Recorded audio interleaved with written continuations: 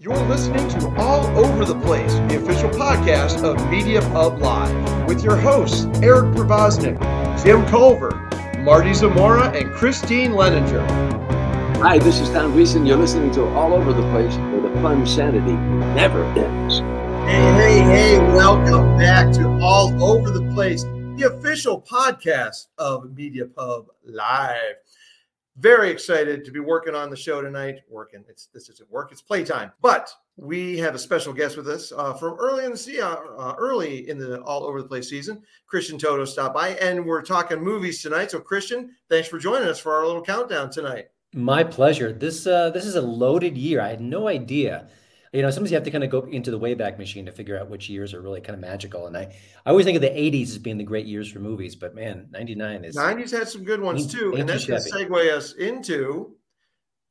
First, I'm going to welcome in as well, Jim Culver and Marty Zamora. Welcome, gentlemen. As we discuss tonight, as Christian alluded to, we are going to be going over our top 3 movies from 1999, a very strong year that a lot of us had trouble narrowing down to 3. So there'll be some honorable mentions, some dishonorable mentions. And there's a caveat as well. We're going to have our 3. And there's also, we're going to talk about a movie or the movie that has aged the least gracefully since 1999. So there's our topic for tonight here on All Over the Place, Threefer. And Christian, I'm going to throw to you first as our guest. Yeah, gosh, it's one of the interesting things about 1999 is that terrific year, great movies. And I'm looking at my list and kind of checking things out. A lot of them I've only seen once. And that's really odd for me because I love to watch movies again and again. But I think the ultimate you only see it once movie for me is The Sixth Sense. Once you know the twist, the wrinkle, the big shock, as good as that movie is, it feels like to go back to it is almost doesn't work. And I know you can go back and appreciate the acting and the performances and the different elements of it. But to me, that Bruce Willis movie is so good, so strong. I almost think like I don't need to see it again. I like the fact that it was a one-time only experience. But, a movie so good that they dubbed M. Night Shyamalan, the director, the next Spielberg. And then I realized what a curse that was. But that didn't quite. Well, had some promise with, Unbreakable, and then things, didn't let's just say weren't that Spielbergian. That's right. Maybe the next Fred Smith. I don't know, something like that. Yeah, so it's a terrific film. And, I think that Bruce Willis is one of those actors who can be special and wonderful and remarkable. And sometimes he'll phone it in. And I think this was a case where he was dialed in completely. And I think one of the things about M. Night Shyamalan is he's a great director of children stars. I think Haley Joel Osment is such a wonderful performance here. And I just think that you look at his entire career, even when he's doing badly behind the camera, he's always been had an affinity with kid actors. And that matters. Very true. Very true. Well, and Christian, are you going to be doing like 3, 2, 1, or is that 1, 2, 3? It doesn't matter here because it's all over the place. The rules write themselves. Yeah. We make it up as we go along a lot. I'm going to give it like a sort of my 3 best, and I might even kind of juggle them. What's number 1 in no particular order? Yeah, exactly. And this one I actually did watch it just a few weeks ago. Election. It's a great comedy.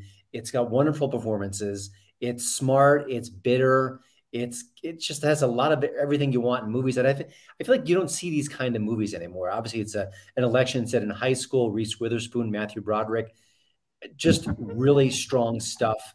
And I think the parallels to, high school life versus reality, the way the political system works and always has worked, it just kind of connects on so many different levels. And I think it's powerful. And it's definitely one you could watch again and again and draw something new and fresh out of it each time. And that was America's introduction, at least on the popular level, to Alexander Payne, the director, right? Absolutely. He's stalled in recent years, but I believe he had About Schmidt. I think he had the Descendants, and of course Sideways.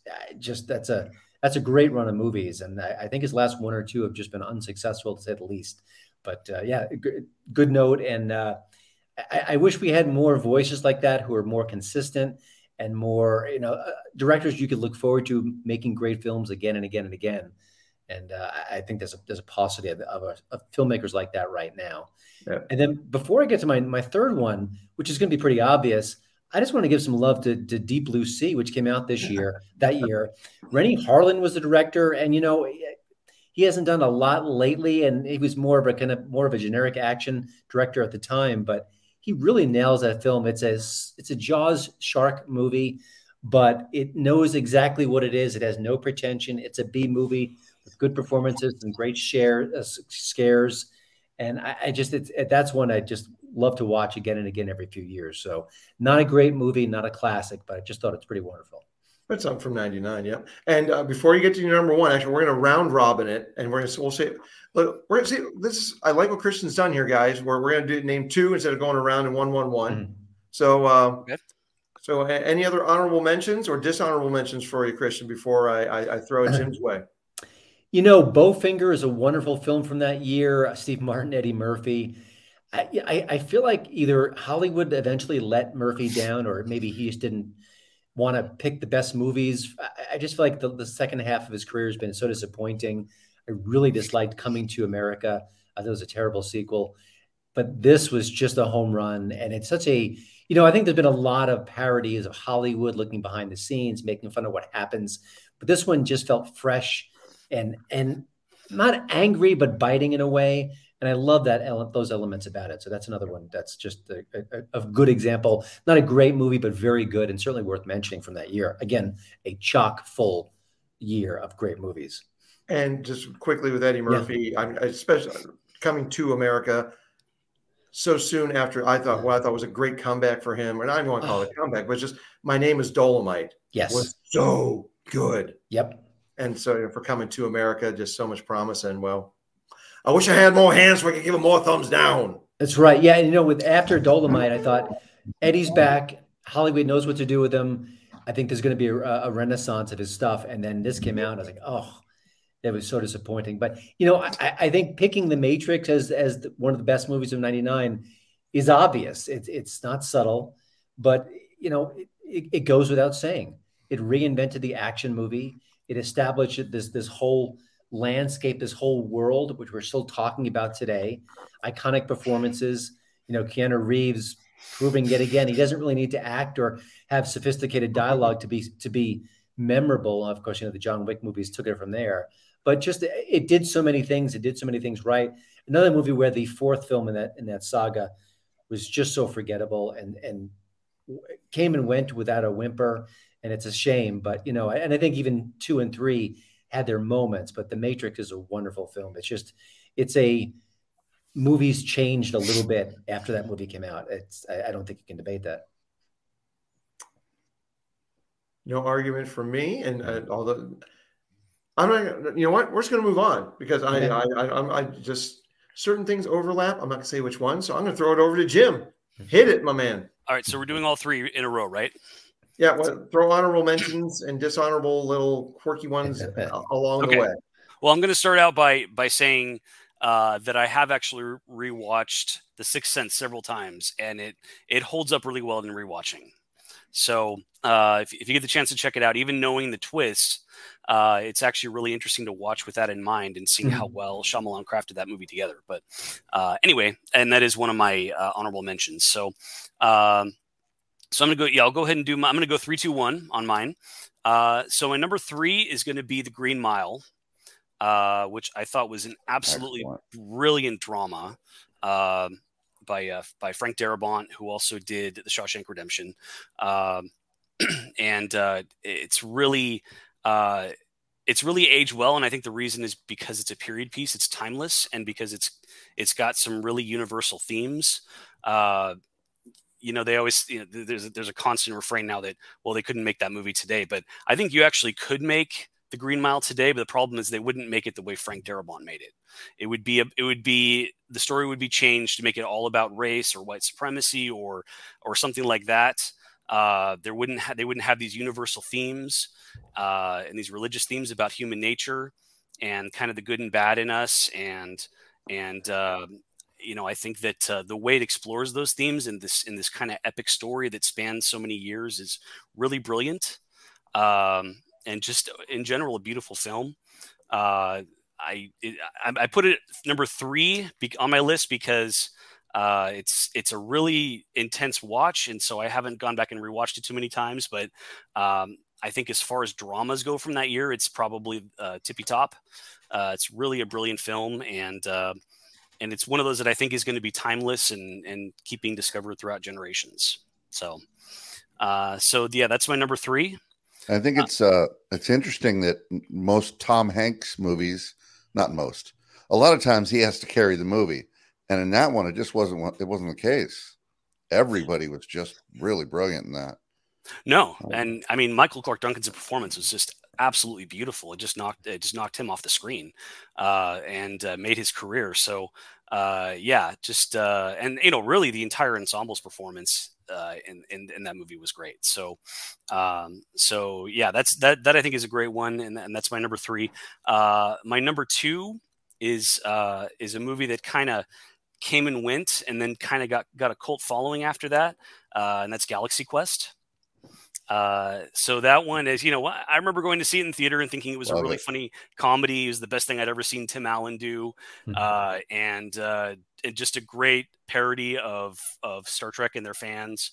And also very, very surprisingly nice towards Star Trek fans, for a Hollywood production.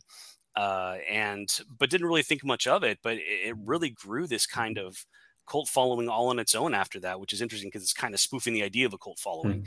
But it really got famous, and yeah, it's one of those you can watch over and over again, and it's always just a fun, entertaining, and really warm-hearted movie that any sci-fi fan, I think, can find some kinship with.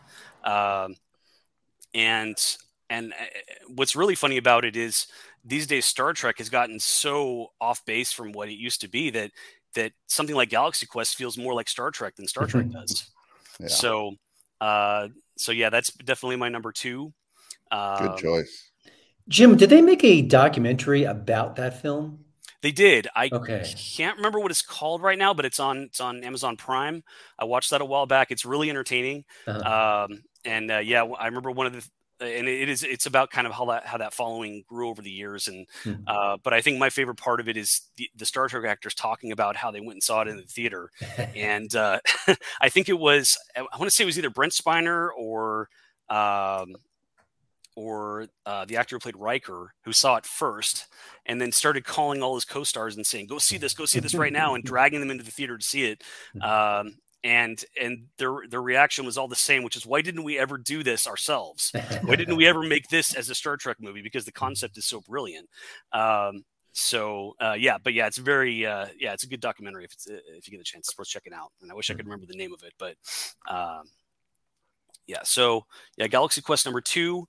My number 1 is another comedy that has built up quite a cult following over the years.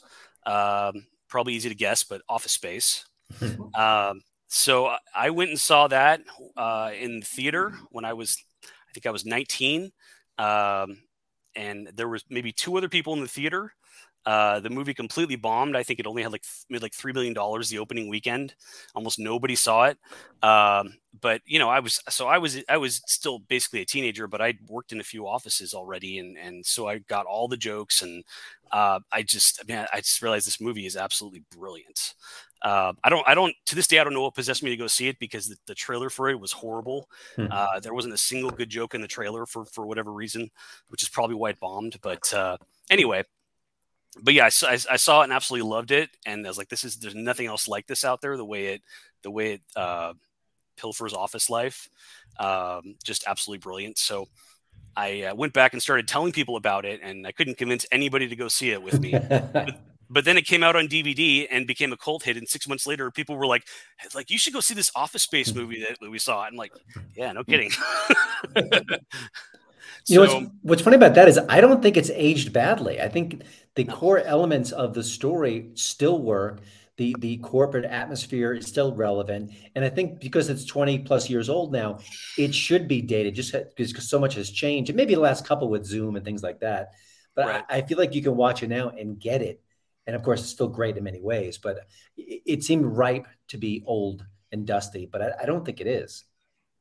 I don't think so. I think it's really one of those movies that people never get tired of, that's always getting rediscovered and rewatched, and it's obviously become just iconic in the pop culture. You can quote the movie to just about anybody and they'll get the references to it. But because I think anybody who's had to work in that environment recognizes the satire, and how true it is. Most movies that will portray office culture is very cartoonish and very over the top and not realistic, but Mike Judge really stuck with realism there, and that's why I think it became such a timeless movie for people. So and it's just really funny too. So so, and I've seen it many times, and I never get tired of it. So that's my number one. And my honorable mentions, let's see, The Matrix has been mentioned, Bowfinger has been mentioned, Sixth Sense. The only other honorable mention that I would throw out there is Magnolia, which I think is far and away Paul Thomas Anderson's best movie. I think it's an absolutely brilliant movie. It's not perfect. I think there's a few things I did about it I didn't like Julianne Moore's character is basically just in hysterics for the entire movie, and it got old real quick. But the movie as a whole is just absolutely brilliant, and I absolutely love it. So I'm not a huge Paul Thomas Anderson fan, but I think that is a brilliant movie. So I think he's overrated, and I think his movies are getting weaker. But I completely agree. It's a great movie. All right. Well, then, Marty, we're going to switch over to you. Whatever order you want to go in, honorable mentions at any point. Since we've had a couple of overlaps here already, which there's some at the tippy top that it's just going to happen. Yep. So my third was Office Space, and a couple of things about that. Not just the fact that it was it had a great cast of people. There was one little idiosyncratic joke after another. There was little things all over the place, little things that were said, and anyone who's worked in an office, and you said it before. I thought David Herman was, he's hilarious. I don't know why he didn't become. I thought he was really going to become something more than he did. But if there was just so many people all the way down the cast that didn't even have a big role, but really added to it, gave it a lot of depth. When a lot of these, if you're sitting in an office, you can do that movie with 12 people. Just do a crappy version, but they really didn't. They made sure even the small characters had good things to say. Paul Wilson, he was great. So that was my number three, and my number one is The Matrix. We all know, we've talked about it. The invention of the freeze frame 360 thing, and now it's in every Hackney movie you can find, every action movie, but because it's a great effect, it really was. And a little shout out to Trinity. That movie managed to make a girl who was not pretty very hot, and that's hard to pull off. It's hard to pull off, but she was very hot without being pretty, and I thought it was good. It was good to see an action movie like that with people that were actually acting. They were, let's face it, it wasn't some sort of cinematic masterpiece, but boy, I'll tell you, it changed a lot of things. And really, can any of you prove that that's not what's really going on right now? It's actually becoming more culturally relevant since it came out. I feel like we talk about it almost as much now as we did in '99. I think it's called hard solipsism. It's the theory that you cannot prove that you're not a brain in the jar. Mm-hmm. There's no way to prove it's not true. Right. So the one that was touched on lightly, that was my second one, is Fight Club. So much. We had two big at the end, oh my God, and those are with, I think Fight Club, that one I think was done a little better, even though I think Bruce Willis was brilliant and that whole thing worked out really well. I liked how the Fight Club, you started getting clues and then it would sort of take you off that. You'd start sniffing onto the path that maybe it was him. And then it would pull you back away from that. And you go, oh no, man, I guess not, because of this and that. And then, right back down that path again. It was just done so well. I love that movie. Watched it many, many, many times. Really, really brilliantly done. I feel like a lot of modern movies, when they have a big twist, a big surprise, when that happens, more often than not, I look back at the last 20, 30 minutes or more, and I think, no, I don't quite get that, or I don't think they set that up. But with those two movies, when you watch it the first time, you think, oh, yeah. Oh, now I get. Like, it just seemed to really work in an organic way, as opposed to a clever screenwriter trying to, shake things up in the third act. I just think that everything falls into place as you're watching it. And then as your mind reels back the action, you think, oh, yeah, that it does make sense. And that's beautiful. And the way it was shot was brilliant, very gritty looking through the whole, I had a thought the first couple of times watching it. It was almost like you could smell the movie. Like it was, it had a dirtiness to it. You wouldn't want to, but you could. It was really good. There's a couple of honorable mentions. I got about, 15 honorable mentions, but one that I really liked was Detroit Rock City. It was on my fun list. It was just a dumb fun, teenagers running around getting into a stupid adventure, but I smiled through the whole thing. I mean, it was just it was much better than I thought it would be. Absolutely. Yeah, my teenage years looked similar to that, and it was fun. And I have a guilty pleasure one too, which none of you have probably seen.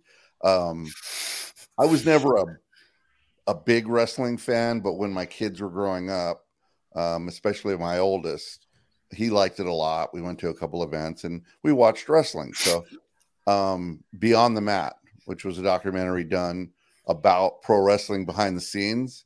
I forgot all about that, but that's a great movie. It's a good documentary. Yeah. What a dirty life. I mean, it showed you just how bad that, you got to really want it. These guys. So I really enjoyed that because these are all the people of my son's age that, that they were all famous when I was watching it with him. And boy, oh boy. And it was done really well. The guy who did it was really good. I believe Mickey Rourke's The Wrestler was inspired by Jake the Snake Roberts' scenes in that movie. Yeah. Which were, man. Yeah, brutal. Absolutely brutal. Jesus. That guy. Oof. But yeah. You watch how they live, they talk about how they live, and you're not surprised at all that that's the way it was. 280 days a year on the road, and it's a rough life, like a carny. So that was my guilty pleasure one. And of course, the Phantom Menace, because I'm a Star Wars guy, even though it wasn't very good, it was goddamn Star Wars. So I liked it. I remember when I first saw that, some of my friends were so into Star Wars and they were so hungry for a new story. They were like, "Oh, that was good. That was good." Then you talk to them a couple of years later, like, that wasn't really good. Yeah. But then Attack of the Clones came out, and you said, "Okay, actually, Phantom Menace wasn't that bad." Lowered expectations with each movie. And that's what pissed me off. You started to lower the expectations on Star Wars movies to the point where people are even saying that they can, the latest one, like the 7, 8, and 9. Oh, it's Star Wars, so it's still Star Wars. I'm like, no, barely. In name only. That's right. By the way, there was a movie, Fanboys. Oh, great movie! Yeah, the one line. What if it sucks? Later on, we're like, yeah. Yeah. Did you ever see a movie called The People versus George Lucas? Yes. It's a good film. I know the filmmaker a little bit. It was it's dated now because we've had so much Star Wars product, but it was a very interesting, the love-hate going on with George and the fans, and they should make a sequel. All right. People versus Kathleen Kennedy. That's right. That's one I'd watch. I would crowdfund that one in a heartbeat. You and me both, man. Gosh. I hope someone's listening to this, because that's gold. Let me tell you, that's bloody gold. Well, you know the All guy. right, Eric. Feed it to him, and Yeah, Jim, we'll get you an associate producer credit on that one. Yeah. I don't remember how they threw things around in Hollywood. You'll get an associate producer. He might get hunted down in Hollywood circles, but it would be worth it, I think. What's that line from the movie State and Maine? What's an associate producer credit? It's what you give your secretary instead of a raise. Gotta love that David Mamet dialogue. That's great. All right, Eric, what do you got? No, we're going to throw Christine's direction now. We're going to bring back the lady who we call Glue. And other, yes, there you go. And I successfully predicted 2 out of her 3. And to you, Christine, go. Okay. Well, okay, I guess I will start with my third one, which somebody already mentioned a little bit. And before I start, like me going to the movies, I want to laugh. I want to think. I like to be challenged, like psycho thriller type drama sort of things. Okay. So my first one, Election. It was just so fun. I love Reese Witherspoon. She's like the younger sister that I never had. And Matthew Broderick in that one. And, like Christian said earlier, with the whole drama around the high school election thing, it was so fun. And I was giggling through the whole entire thing. It was awesome. And then my next one also was already mentioned. But for me, this one, M. Night Shyamalan with The Sixth Sense, it was just like a new type of movie that was just, it was just fresh, and it made you think, and you didn't really know what was happening the whole time. And then when you watched it and you were going back and trying to almost retrace your path in it, it was like, oh my gosh, yeah, this totally makes sense. And so it was a really neat kind of more of a psychological type movie. But that being said, and Eric already guessed it. Wait, let me hold up on that before I get to my top movie. I'm kind of breezing through, so let me slow down, and I'll talk about some of the other movies that I was really struggling with, because I'm a Chicago girl. So I was teetering between The Sixth Sense and Being John Malkovich. I mean, Malkovich, come on. And I went to the same college as John Malkovich my freshman year. I loved this movie. It's quirky as all get out. I struggled between this one and Sixth Sense just because it was so freaking quirky. And I love quirky movies. And it was fun and weird, and just kind of made you think. And I mean, come on, John Cusack, he was like the boyfriend every girl wanted to have. But it was just a really neat, interesting movie. My honorable mentions, of course, I think somebody mentioned Bowfinger. That was such a fun movie. As far as comedies go, that one was awesome. One of my dad's favorites, Galaxy Quest. Of course, American Pie came out that year, which was, everybody knows Stifler's mom, and, Office Space, quoted to all get out, right? Fight Club came out that year. I mean, it was just such a great year for movies. It was unbelievable, some of the movies that came out. But in the kid sector, Iron Giant, what a heartwarming movie. I mean, I can't tell you how many times I watched that movie with my kids when they were little. Just such a great movie. Dishonorable, Blair Witch is not. I remember when I saw that movie, I couldn't sleep with the lights out for probably a week, because it was just it kind of freaked me out a little bit, honestly. I'm not afraid to say that, but it was weird and freaky, but I don't think it's aged well at all. But I do want to give it up for the bag from American Beauty. The most beautiful thing in the world. We were allowed to drink yes. Oh. You didn't mention there's going to be a star cameo in this podcast. I don't think, I've seen art installations that feature the bag. But I don't think that movie has aged well either. It's just when you think back on it, the subject matter of it, it's just, it hasn't aged at all. It's not a good, I mean, yes, when I saw it, I thought it was a very captivating movie, but I don't think that it's aged well at all. You can fight me on that one. Well, the pedophile got what was coming to him. Well, he kind of did to himself, didn't he? So what's a better actor, the bag from that movie, the feather from Forrest Gump, or the volleyball in Castaway? That's a great question. Oh, I mean, you gotta go with Wilson, right? Come up with a future top 3 here. Nice. Yeah, that might be a future inanimate object. We'll bring it back for yeah, the top 3. On all or we could just tangent for 20 minutes like we always do. But in the essence of time, I will just get to my top movie, and Eric knows. I mean, this actually is probably my favorite. Well, next to Big Fish is probably my favorite movie of all time, which of course came out in a different year. Magnolia is one of my top movies of all time. I just loved it. And as I mentioned the other day at launch, I'm a huge Amy Mann fan also. And knowing that Paul Thomas Anderson was inspired by Amy Mann's music to make this movie, if you haven't seen it, it's just a bunch of vignettes of different, characters struggling through life, trying to find meaning, trying to find love, trying to find resolution. There's the kid in the trivia show, and then the guy who's retiring from the trivia show, their stories interacting. There's the father, Jason Robards, and his last movie, and Julianne Moore, and they're struggling in their relationship. There's Tom Cruise in a very uncharacteristic movie of his being an early inspirational person. Respect the Sea. I'm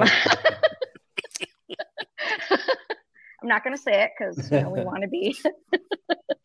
Eric hasn't seen it, so he doesn't know what that's all about. But I know of that scene though. Yes. Yeah, a ponytailed Tom Cruise. Top 3 movies you all have listed that I haven't seen yet, and Magnolia is on the top of that list. Mm-hmm. Yeah, I love the movie. It's just, I can't say enough good things about it, just because it's one of those movies that made me think, and it was weird. I mean, please, the culmination of the movie and the randomness of it just doesn't make sense, but yet that's how life is. That's the world, right? And you got to watch it to see it, because I don't want to spoil, but it's just a neat movie. By the way, no one's mentioned Analyze This, which I think the sequel was rather mediocre, but it's a very good movie, a good comedy. And I think that was part of Robert De Niro's switch from straight ahead dramas to being a funny guy. And while I think he's actually good in that position, he's picked a lot of bad comedies in the last 10 years. So I have mixed feelings about that transition, because I think as a dramatic actor, he was at a better batting average, but that's a very good film. Billy Crystal, therapy, gangsters. Hilarious. Yeah. That was actually one that I had to leave off, because since I saw Midnight Run, that's where I knew that De Niro could do comedy. That's true. Yeah. But he got way consistent. Straight on. Yeah. I mean, Analyze This is phenomenal. Yeah. But it's just an amazingly diverse, powerful, significant year in films. And you almost wonder why it happened. I mean, I guess it's happenstance. You never know when a movie's going to come out, but just tick off these titles. None of these are these are all significant pieces of work. It's just amazing. All right. Well, this brings us to me, and I'm going to, since in honor of our guest, Christian Toto, his recent column, he talks about the dearth of comedies in today's landscape, and how it keeps going down and down. And I'm going to shout out to check out Christian's Hollywood and Toto website, in addition to his Hollywood and Toto podcast. Always great material everywhere on that one. And this, so in honor of that, I'm doing nothing but comedies for my list, because this, like we've been talking about, this year is just chock full of everything. And the ones that have been mentioned already: Galaxy Quest, American Pie, which is a bit of a morality tale when you think of it. It's not, yes, it's raunchy. And yes, we've got to deal with the ones that kept getting raunchier and raunchier as that franchise deteriorated. But the first American Pie, I thought was a very well done film, and just had a good message amongst the raunch. But an Election, of course, great one. In my honorable mention, I want to mention The Big T's. little independent movie, and it was where we all got to know Craig Ferguson as a funnier guy than what his small part that he had on the Drew Carey Show. Excellent film. He plays a hairstylist, the Big T's, and it's just Craig Ferguson has gone on to like do so much hilarity, and I still wish he had his late night show on. If you're looking for a host, Hollywood, you want to bring me back, you want to get me back to the Oscars, have Craig Ferguson be the host. That guy, he picks on everybody, and it all started for me knowing how flipping funny he could be from the Big T's. That's my honorable mention. And I also want to Big T's. All right, my number 3 is South Park, bigger, longer, and uncut.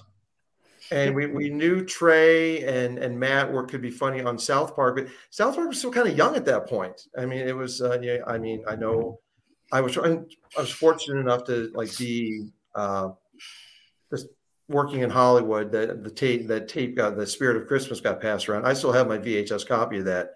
But then to go from that little raw thing, that the basic animation, and then to go on the big screen. And the songs, it's just hilarious. Love that. And they cut loose. They did not hold back. That was really great. And then we got to have Robin Williams drop an F-bomb singing Blame Canada on the Academy Awards the next year. So it all worked out nicely. And my number 2, and this is in my top soundtracks of all time, maybe top 5 soundtracks, Drop Dead Gorgeous. And you want to talk about a movie that could not, no, I hate it.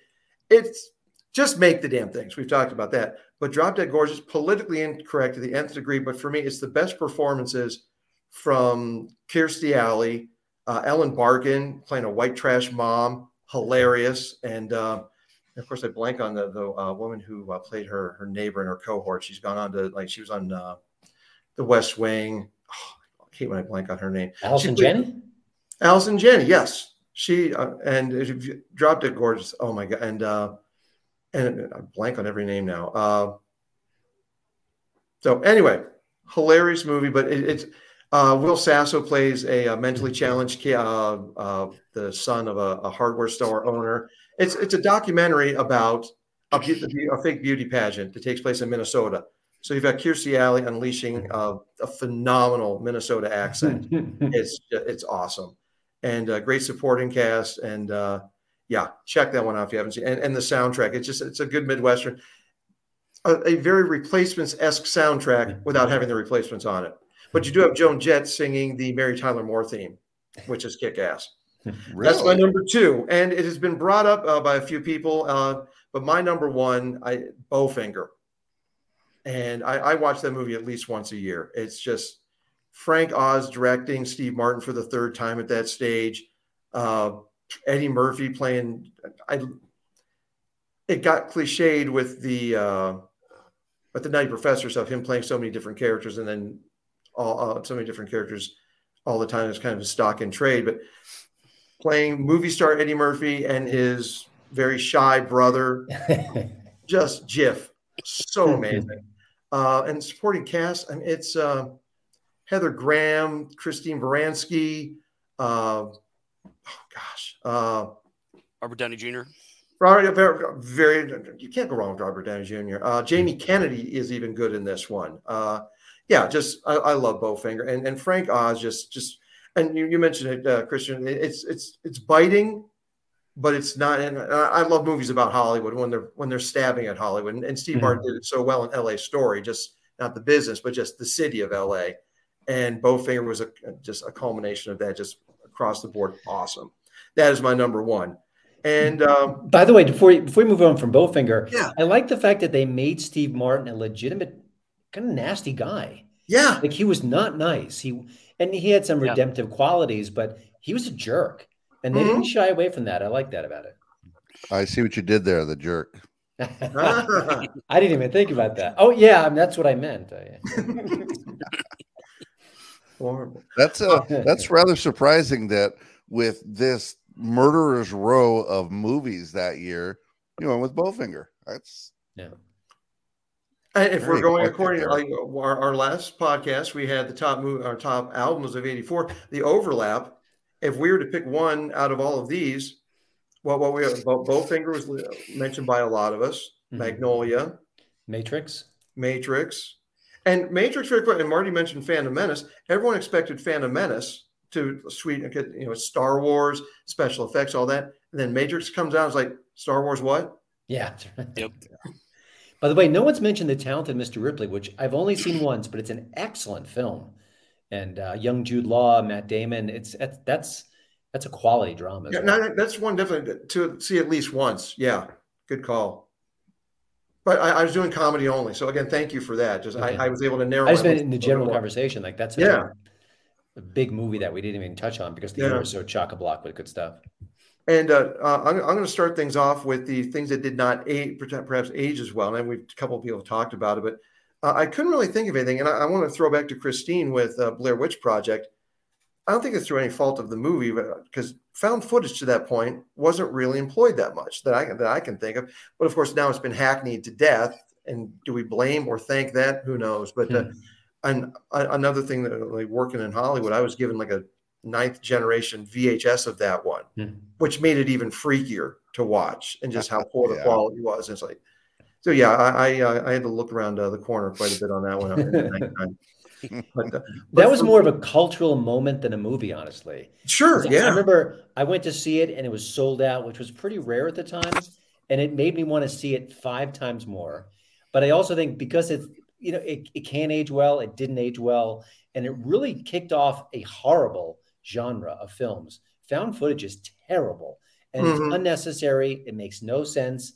And there have been a couple of good ones over the years. I think Willow Creek stands out. Also, The Taking of Deborah Logan is quite good. Actually, I think I DM'd or Facebook chatted with the director once and told him how good it was. But it's a horrible franchise, but it works beautifully because it's so darn cheap. And if you're making a horror movie and have no budget, you go with it. But for that moment in time, it was special. It was scary. It was weird. And then there was the internet rumor that this actually happened. This was a true story. It all fell together, but it just can't be replicated now. And another, you mentioned Talented Mr. Ripley, another movie none of us have brought up, and I've been saving it because of the documentary that came from it, Man on the Moon. Oh, yeah. Where Jim Carrey, we were able to take him. It's like, well, did Truman Show come? Yeah, Truman Show came slightly before that. That was 98. Okay. Yeah, so we were Jim Carrey just coming into his own and just becoming Andy Kaufman. Yeah. And for me, after watching the Netflix documentary in the last few years, Jim and Andy and The Great Beyond, go back and watch Man on the Moon after that, knowing, because Jim Carrey hasn't been the same since. And I like that documentary touches on that. And the movie Man on the Moon, already a great film, but then just knowing how Jim Carrey just hasn't been the same since. So I couldn't really come up with a movie that hasn't aged as well, that people haven't already brought up. But to me, that just changed my perspective on Jim Carrey. And explaining a little bit more of why he's such or just not the sure thing that he was all throughout the 90s. I think you could argue that American Pie absolutely could not be made almost in any way, shape, or form today.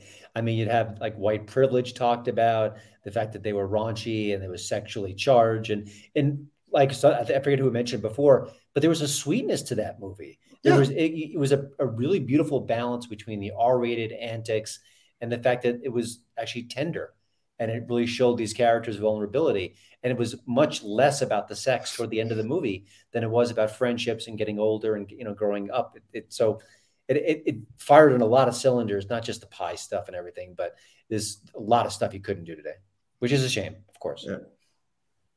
Just do it. Absolutely. People will come.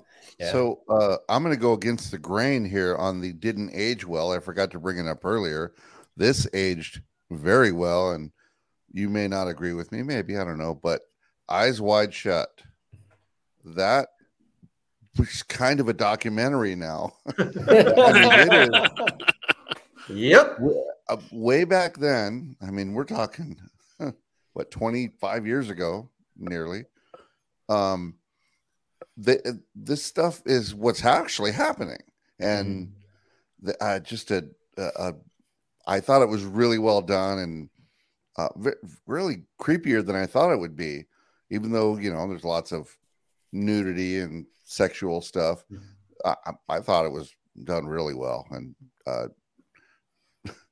a little shocked how accurate it was. Mm-hmm.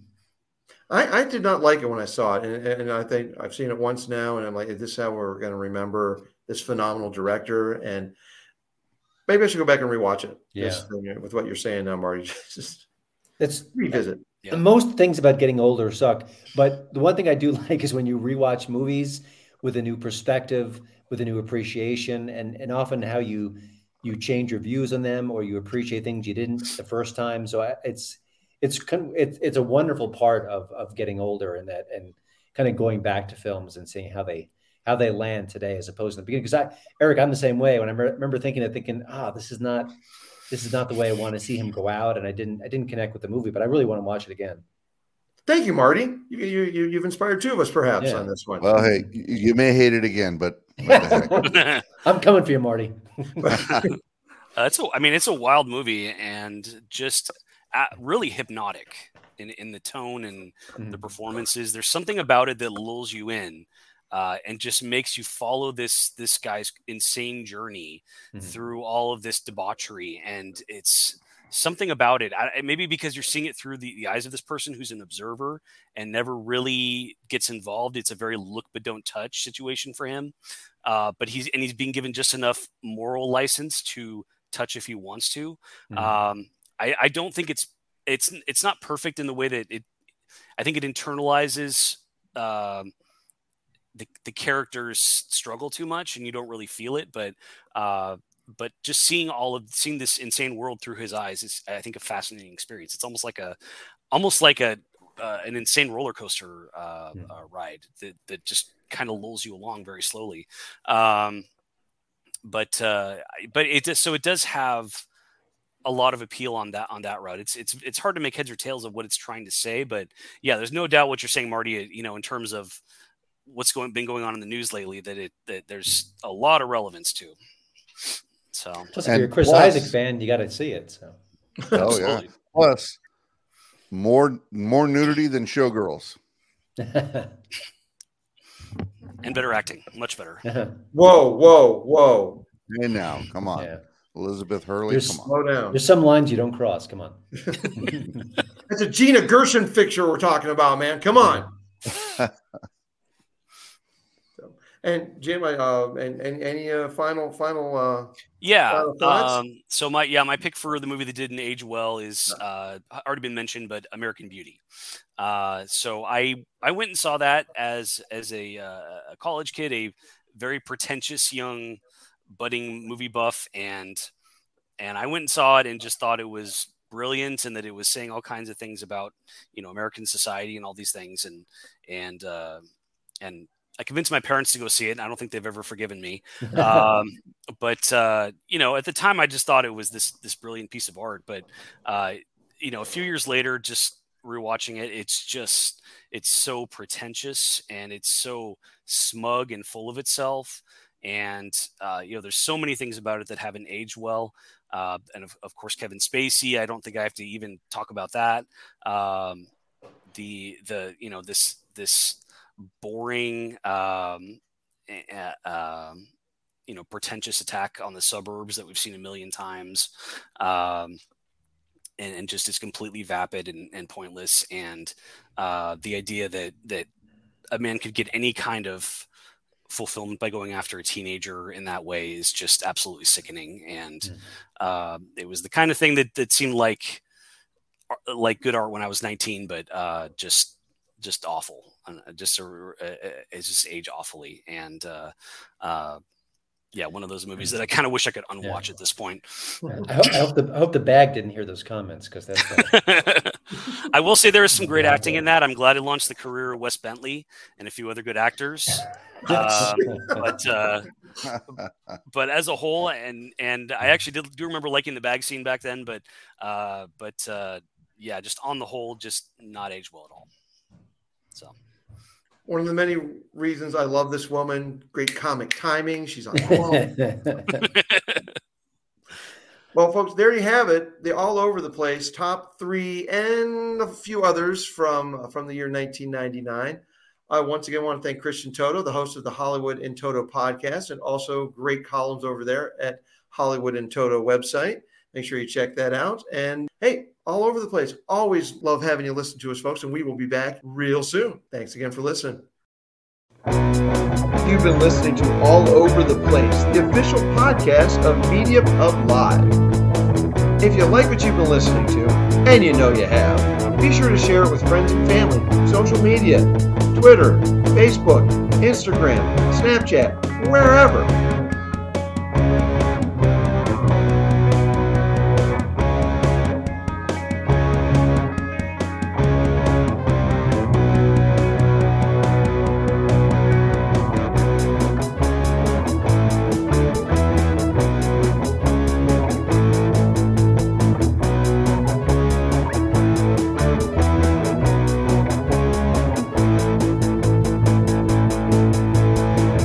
Content contained herein have been the opinions of the hosts, the producer, and the guests only.